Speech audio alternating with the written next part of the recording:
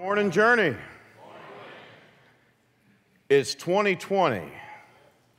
Let me ask you a question. How many of you, when you woke up in 2020, your life was greatly different than when you went to sleep in 2019? Anybody? Did any of you, when you woke up, look at your checking account and there's like $100,000?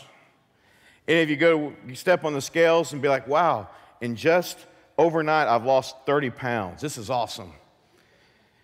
You know, it's almost like when we go through a new year, it's like when that clock ticks midnight, we kind of expect dust to sprinkle down on us. We're like, wow, everything is good. But you wake up and you're like, hey, you know, things are just like I left it when I went to sleep. But what happens is when you start to understand that really turning a new year is just a reminder of a clean slate. It's a chance to start over. It's a chance to begin anew. And one of the things that I hope you took away from Your Choice Randolph, and we are honored to partner with them and help. And one of the ways, we're involved in many different ways with them, but one of the ways for those of you that brought blankets in, it went to help them and to help give to moms and to families and some of the smaller ones to infants. And so just for you to kind of see when you bring things in and go, where do these things go? Well, this is one, and you can talk to them about that. But one of the things I liked about what Carolyn said was we don't want to just be about pro-life, pro-abundant life. Isn't that what Jesus is? In John 10:10, he said, the enemy wants to steal, kill, and destroy, but I've come that you might have life and have it abundantly. And so when you woke up January 1st, 2020, guess what? God is giving you a new day. He's giving you a new year. He's giving you a new decade. This will kind of date myself a little bit, but somebody sent this to me, and I realized I now have lived in 6 decades and 2 centuries and 2 millennia. Man, I feel old. But you know what? After seeing that and kind of feeling old, I'm like, but wait a minute. God's given me life, and He's given me opportunity, and He's given me chance. And so, church, as we face this new year, 2020, our vision as a church is that we would see Jesus clearly, that we would remove the junk, we would remove the sin, we would remove the misperceptions, we would remove our own feelings, our own interpretations, and we would just say, Jesus, who are you? And Jesus, what do you want in that relationship between me and you? Remember last year we started off in January with the series Unashamed.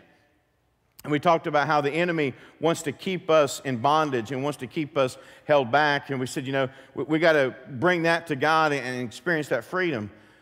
But now as we look in this January and we consider the series All In, if all you do is go from ashamed to unashamed, shamed to unashamed, it's a cyclical part. It's just like, man, I feel like I don't get anywhere. I feel like I don't get any traction. I feel like God's not really doing anything. And so the next step of that is to be like, okay, Lord, not only am I unashamed, but I'm all in. There's nothing held back. I'm all in for you. And one of the things that we have to understand if we're going to be all in is we have to understand salvation. And church, I want you to just, for the next few minutes, I want you to try to just look at your relationship with Jesus. Can we do that? So for the next 25, 30 minutes, just think, what is my relationship with Jesus? When I think of the name Jesus, what comes to mind? And Acts 26 gives us a look into 3 different perspectives on that response to who Jesus is. And one of those 3 responses will be what your response is. It will be where you're at. And for us to truly understand where we're at and where we need to grow. I had a meeting with a gentleman this past week, and we were talking, and he was just kind of sharing some of his struggles. He said, you know, I feel like when I come to church that I really don't want to be there, but I do. I really don't understand, and I feel like when I leave, I'm just going on the rest of my life. So we just had a chance to look and say, okay, what is your view of Jesus? And by the time that my conversation finished with that young man, he goes, I need Jesus. I've known about Jesus, and I've talked about Jesus, but I've never had that personal relationship with Jesus. And church, today, I want us to just kind of go back to square one. I want us to go back and to say, when I hear the name Jesus, what comes to mind? And in this story that's told to us from Acts 26, it's really a story that's developing. If you go all the way back to Acts 21, you'll see that Paul goes to Jerusalem. And going to Jerusalem, he really stirs up the hornet's nest. He really gets the religious leaders going. And they don't want to hear him talk about Jesus because, you see, they already made clear their opinion of Jesus because they crucified him. They sent him up to Calvary and killed him. They already made clear they didn't want anything to do with Jesus. But Paul comes up and he is talking about Jesus, and they get angry and they're ready to kill him. But yet he is a Roman citizen, so now Rome has to get involved and they protect him. And Paul is sent back and forth, and you read this when you go through Acts 21, 22, and so forth. And then it comes to Acts 26. And Paul is now before Agrippa, King Agrippa. And standing before King Agrippa, he's going to make his plea. Not a plea for his life. Not a plea that I don't want to die and I'll say whatever I need to live. No, if that were true, he would have denounced Jesus and said, I serve only Rome. But Paul is making a plea so that Agrippa will hear the gospel, so that Agrippa will know about Jesus. But before that, you have Festus, who's now the governor of the area, and he has just replaced Felix. So you have all these people that are involved that have made their positions clear about Jesus, some of them not. Paul's going to call them out on that. And so now in Acts 26, Paul is speaking to Agrippa, the highest authority he can go to other than Caesar himself. And he's going to give forth his plea to why the gospel is true. So in this first perspective, we're going to see Paul's going to share his testimony on his relationship with Jesus Christ. Okay? So in the first 11 verses, Paul shares about his sinful life. Paul shares about how bad he was. Now, to be saved doesn't mean that one has to be worse than the other. You ever hear people kind of compare, well, you think you were bad? Let me tell you about my past. But there are always those that have that past, that struggle, because they wonder if God can truly forgive them. They're like, if you guys really knew what I did, you wouldn't be offering me the gospel. Paul says, hey, let me just put it out there. If any of you are struggling with that, let me just tell you about myself. So in Acts 26, 9 through 11, Paul says this. He says he's speaking to Agrippa in verses 9 through 11. There we go. I myself, so Paul's like, I can only speak for myself, was convinced that I ought to do many things in opposing the name of Jesus. I want to stop right here and bring that out. Paul is talking about his response to Jesus. He's not talking about how others influenced him. He's not talking about he's blaming others. He said, here is my response. I myself opposed the name of Jesus. I wanted nothing to do with him. And I did so in Jerusalem. Remember the area where now later he was arrested. I not only locked up many of the saints in prison after receiving authority from the chief priest, but when they were put to death, I cast my vote against them. So when the Christians' names would come up and they would take a vote, do you think they should live or die? Paul said every time, die, die, die.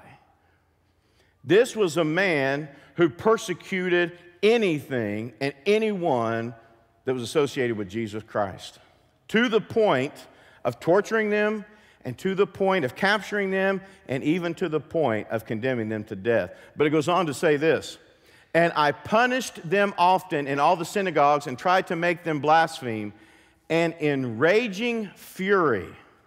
Don't miss that term. And in raging fury against them, I persecuted them even to foreign cities. Let me ask you a question, church. If Jesus isn't real, why does the world spend so much time arguing about him? If Jesus isn't real, then why do people spend all their time arguing and debating and trying to prove that he is just not as good as you think he is, that he's dead, that he's all... You don't see them using this to talk about other characters, right? You don't see this great event going to, try to say, hey, for all of you out there that think the Tooth Fairy is somebody great, let me tell you the real story. If Jesus isn't real, and if Jesus isn't God, then why is so much time and effort given to attack him? And Paul said, out of his own mouth, in his own defense, he said, I did everything in raging fury against them. You see, Paul, who at this time was Saul, not only opposed Jesus, it went to the point that he opposed or persecuted anybody that identified themselves with Jesus. This was a bad man. This was a man who was guilty of murder. Now, don't raise your hand on this, but how many of you have killed somebody?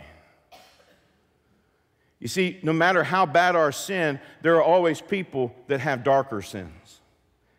There are always people that have done things that we say, no, I wouldn't go that far. I wouldn't think that way.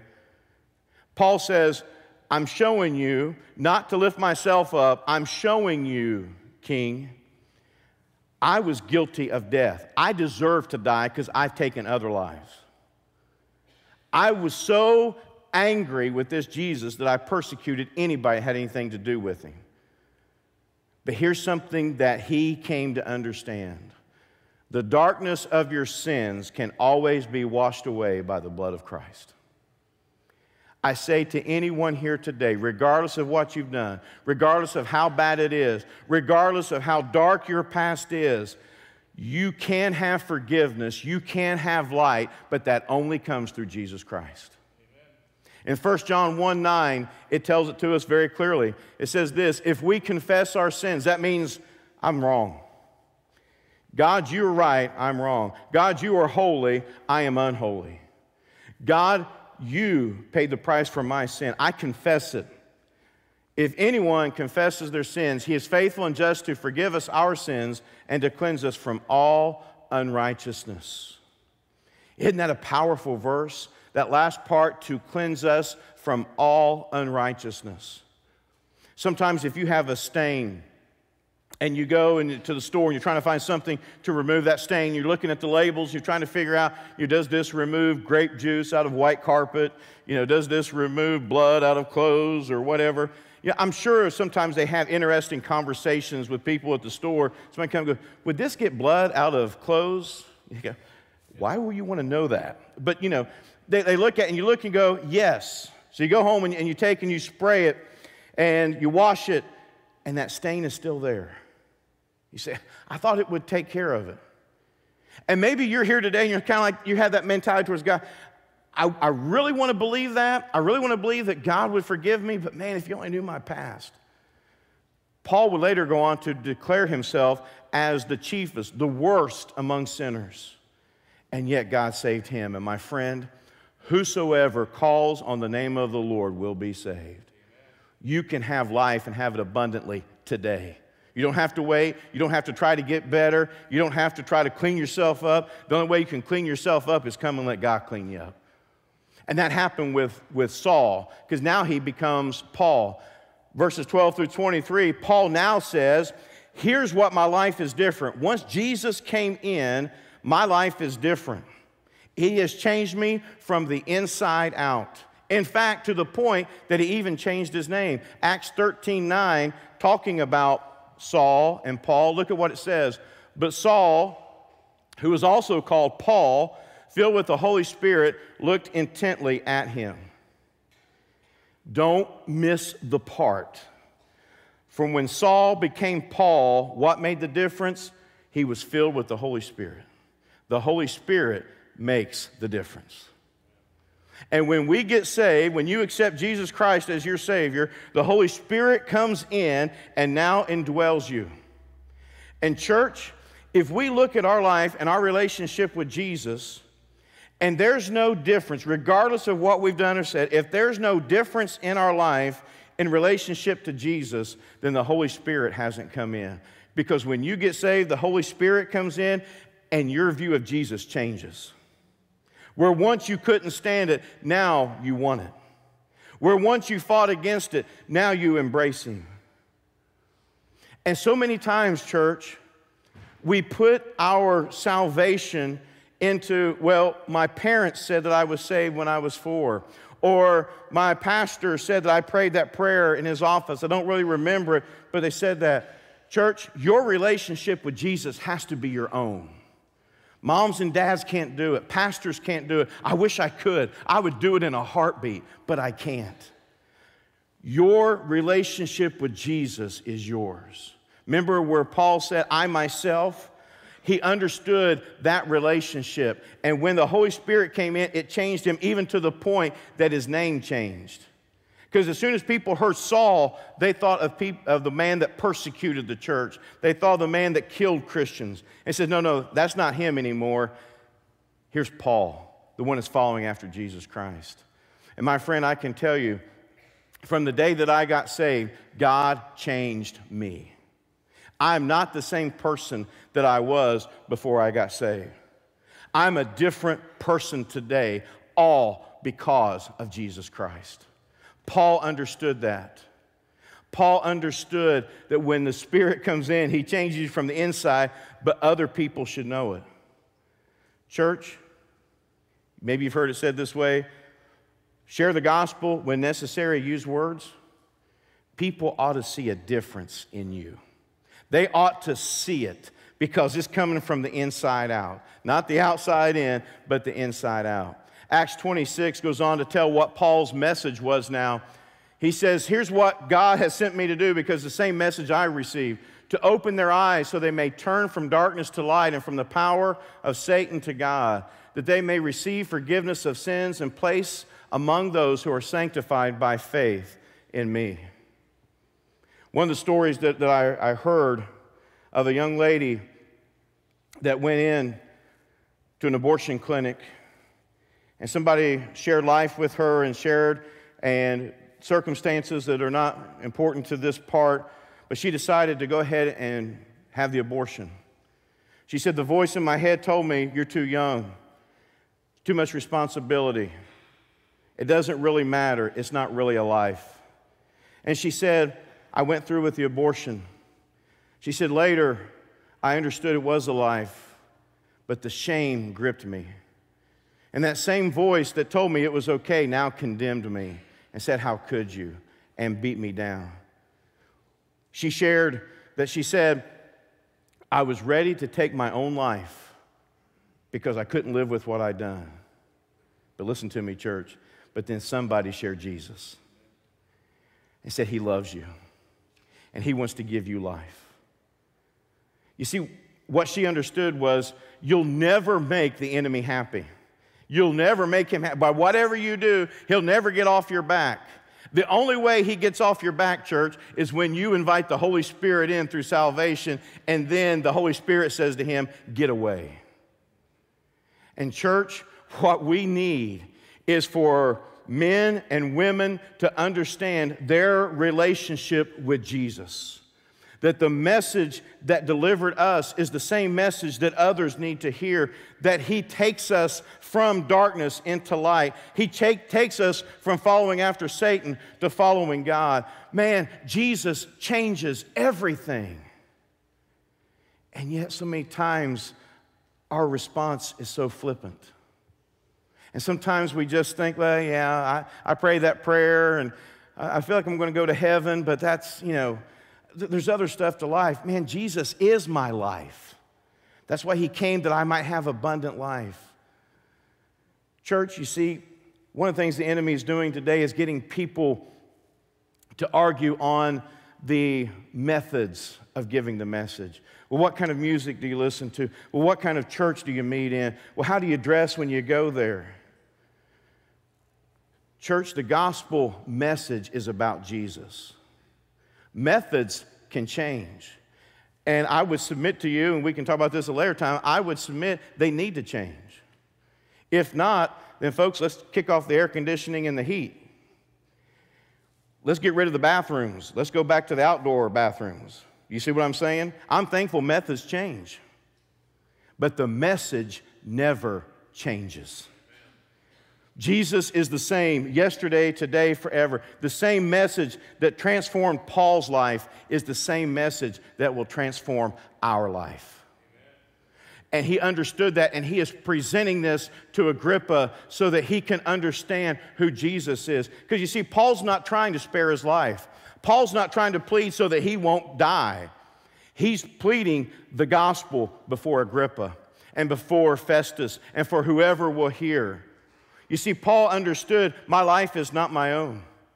After this, Paul is going to be sent on a ship to go to Rome to appear before Caesar himself. He had that right as a Roman citizen. He's going to be shipwrecked. He's going to be snake bitten. But you know what? Paul doesn't care. He's still giving the message because it's about Jesus, not about him. So church, let me ask you a question before we look at the other two perspectives. Is your life about Jesus? Has the gospel message changed you? Has the Holy Spirit come and filled you because you're a child of God? The scripture goes on to say, if the Spirit is not in you, then you are not His. Has that change happened in your life? Because you can't be all in unless you're in Christ. You can be all around, you can be all about, but you can't be all in. Because Jesus is the only way in. He is that shepherd that blocks the entrance into the flock. He is the only way to the Father. It has to be about Jesus. But maybe you're here and you're kind of like Festus. He was the governor. Don't get Festus confused, with the guy from the Gunsmoke, rode the old mule. Some of you older ones understand that. Some of the younger ones look and go, what? Google it, you'll find out. But Festus was the governor of this area. And Festus had inherited Paul's problem from his predecessor, Felix. Now, why is it so important? Because Paul had appealed to Felix and shared the gospel with him. But Felix just tried to use Paul for money. Maybe this Jesus will allow you to have money to pay me to let you go. So he would call Paul back, but the whole purpose was trying to build that relationship so that Paul, through Jesus, through Christianity, would pay him money to let him go. You see, for Felix, Jesus was about the money. What could you do for me, Jesus? How could you benefit me? Well, Festus comes on the scene, and he is listening to the discussion happening between Paul and Agrippa, and he's had enough. And in a loud voice, when you read there through Acts 26, when you read there in verses 26 and 27, Festus calls out with a loud voice and says, "Stop! Paul, you are crazy. We've had enough."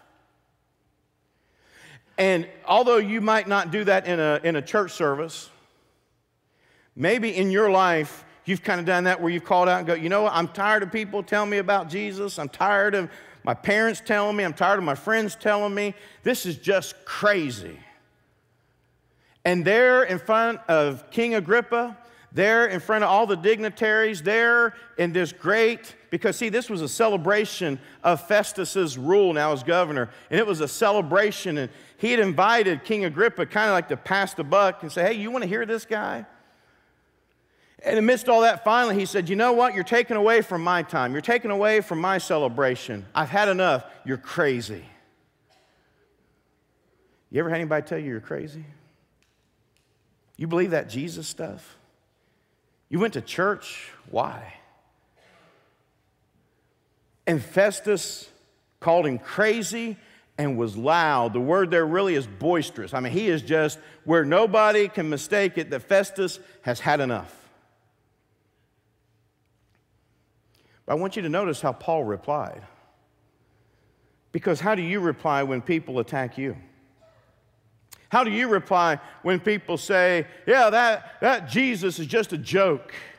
Christianity is nothing. You're a fool for believing that. How do you respond?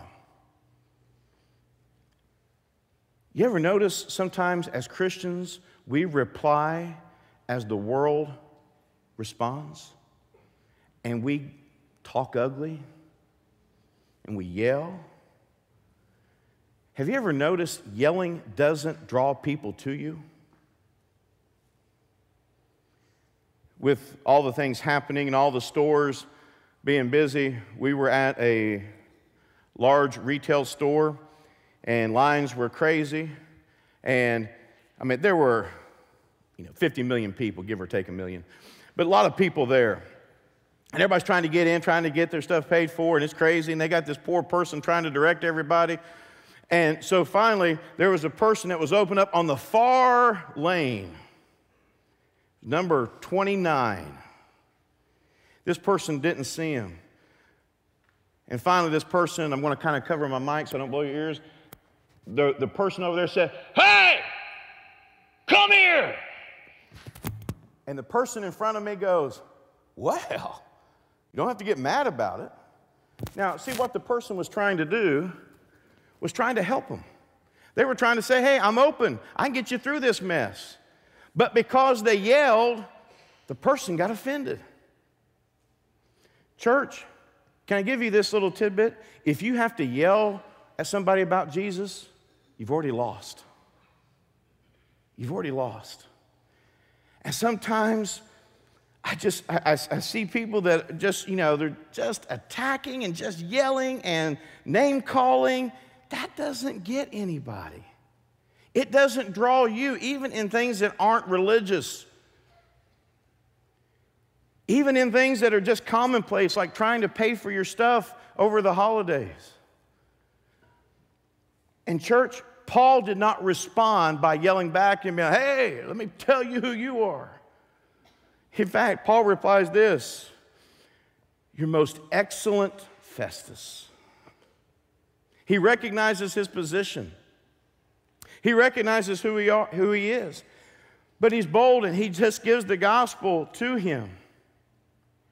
Church, Jesus speaks for himself. Me raising my voice isn't going to help. Me attacking you isn't going to help. But me showing you that Jesus came so you could truly have life and have it abundantly, that speaks to your soul. I don't know if you heard it, but these ladies, when they were talking about the wonderful people they have a chance to interact with, it's about building relationships. It's about speaking life into them. It's not coming going, why are you even considering this? Why are you just It's speaking life. It's giving truth. It's giving hope. All of that comes in Jesus. And that's how Paul responds. But maybe you're here and you're like Festus, but you've had people yell at you. You've had people criticize you. Can I tell you, Jesus is here to show himself to you. He's no joke. He's here to show you you're not crazy for wanting to believe him. And would you allow the Gospels, would you allow the message of Jesus Christ to penetrate your heart? But that brings us to our third person, Agrippa. Agrippa was very well versed in Jewish history. He was very knowledgeable of Jewish law. And in fact, when he's presented with this case, he said, yes, I would be most interested in hearing this. And in verse 3, and then also later in verse 27, Paul appeals to Agrippa and he says, and you know this very well, King. You know what I'm telling to you is true, King. You know all that I've presented to you lines up with what the law and the prophets teach us. You know that it is true. And Agrippa listened. He wasn't like Festus that thought it was silly or crazy, but he knew it cost something. He knew that if he were to follow this Jesus, now instead of being king, Jesus would be king. People would question his leadership. People would think maybe he was crazy. Maybe Festus would have tried to get his job. And so as he listened to them, and as Paul says to Agrippa in verse 27, will you believe? Agrippa says in verse 28, he says to him this way, kind of paraphrasing here, you're asking me to do this in so little time, I need more time. The King James Version translates it this way, almost thou persuadest me to be a Christian. I understand what you're saying, and Paul, everything you're telling me lines up.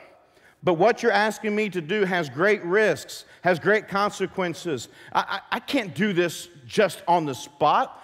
I have to have time. I have to allow it to process in my mind. I'm just still weighing it out. But you ever notice that when you're thinking about those big decisions, that you try to distract and go to something that you can't handle? And sometimes the Spirit of God is working in your life and challenging you with something, and you really don't want to have to deal with it then. And maybe it's, who you're dating, or maybe it's on your finances, or maybe it's with your friendships, or whatever. And God is dealing with you, and you say, I just don't want to deal with this anymore. So verse 31, Agrippa says, well, let me just kind of take a break, and I'll give you my ruling on this legal matter. You've done nothing worthy of death. In all that you've done nothing worthy of death or imprisonment. That's my legal. That's my judgment. Yeah, but Agrippa, what will you do with Jesus? I'll deal with that another day. And maybe some of you are here and it's 2020 and you're wanting to start the year off right, and so you're trying to just kind of see what Jesus is. And I just want you to know, Jesus is calling you. He's calling you to be all in with Him. To not just trying, to not just listen to a few messages, but to trust who He is. To confess your sin to Him and ask Him to come into your heart and be your Lord and Savior. Because you see, time is something we're not guaranteed. On October 8th, 1871, D.L. Moody, great evangelist, was preaching in Chicago. And he had preached to his church from Matthew 27.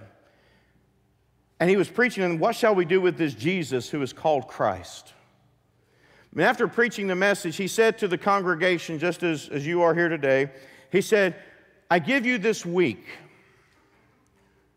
to be like Agrippa, to be like the others that have decided what you're going to do with Jesus. And next Sabbath when we meet, you'll have opportunity to respond on who this Jesus is. What D.L. Moody nor anyone knew was that night would become a night that would go down in history. It was the Great Chicago Fire. Did millions of dollars of damage. Took hundreds of lives. The fire spread so quickly, people didn't have a chance to respond. The firefighters had responded to another call that was farther away. Their water was limited. The wood was going up so quickly, it was almost just like a losing battle. Many of the people that sat and heard D.L. Moody speak that night died. They didn't get a chance to decide the next Sabbath what they would do with Jesus. And that's why the Scripture tells us now is the day of salvation.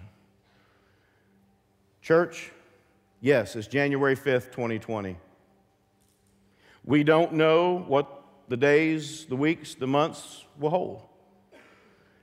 But here's what I can tell you. The way to start the year off, but most importantly, church, the way to start your life, your eternity, is what will you do with Jesus? You can't be all in unless you're in Christ. You can't have the blessing of God unless you have believed that Jesus is God and that He paid the price for your sin. So church, today, what will you do with Jesus? And I want to give you this last fact. all of you are within 18 inches of heaven. 18 inches is the proposed distance between your brain and your heart.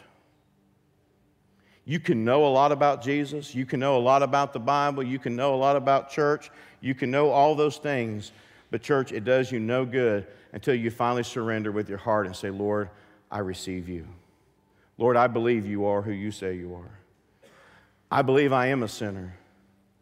I deserve punishment.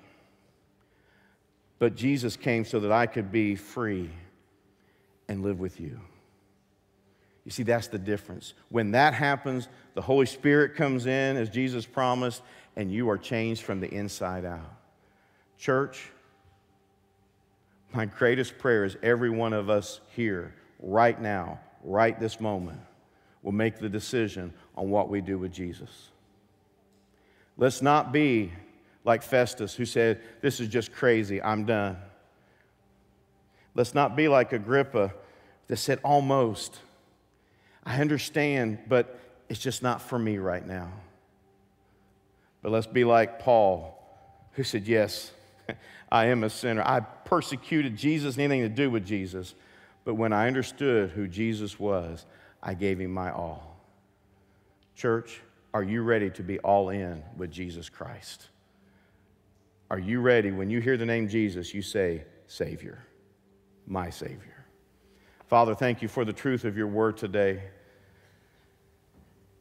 Father, this is an important message because what we do with Jesus doesn't just affect today or this new year. It affects our every day, our every year, our eternity. So, Father, for anything that we have heard that has been incorrect, for anything and others that have misrepresented you, Father, that you would put all those things aside and just let us see Jesus. That Jesus came to be our Savior. He came to give us forgiveness of sin. And that, Father, today we would respond by saying, I believe Jesus. He is my Savior.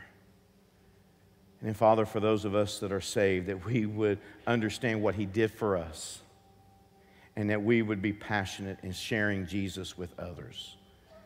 Oh, how our lives would have been different if somebody would not have shared Jesus with us. But Father, help us to share Jesus with others. We'll praise you for it all in Christ's name. Amen. Church, these next couple minutes, what will you do with Jesus? Do you know, based upon the authority of Scripture, not what anybody's told you, but based upon the authority of Scripture and what the Spirit is telling you now, are you saved? Are you a follower of Jesus? If so, I praise God. Man, I praise God. But if not, man, I plead with you, accept Jesus today. The freedom that He gives, the forgiveness that He brings, the cleansing that takes place, the power, all of that, man, it just becomes unleashed because you're now in a right relationship with Jesus. Will you choose Jesus today? In front of you is a connection card. Whether you're deciding to accept Jesus as your Savior or you're saying, Lord, I just want to be reminded and praise God for my salvation, and I'm just committing, I want to share that message with others. This is a new year, a new start, and I want to start it right with Jesus. You can fill it out, put it in the bucket, give it to the folks at Next Steps. But if after the service you have concerns, find somebody, find a neighbor, come find me, find one of the worship team.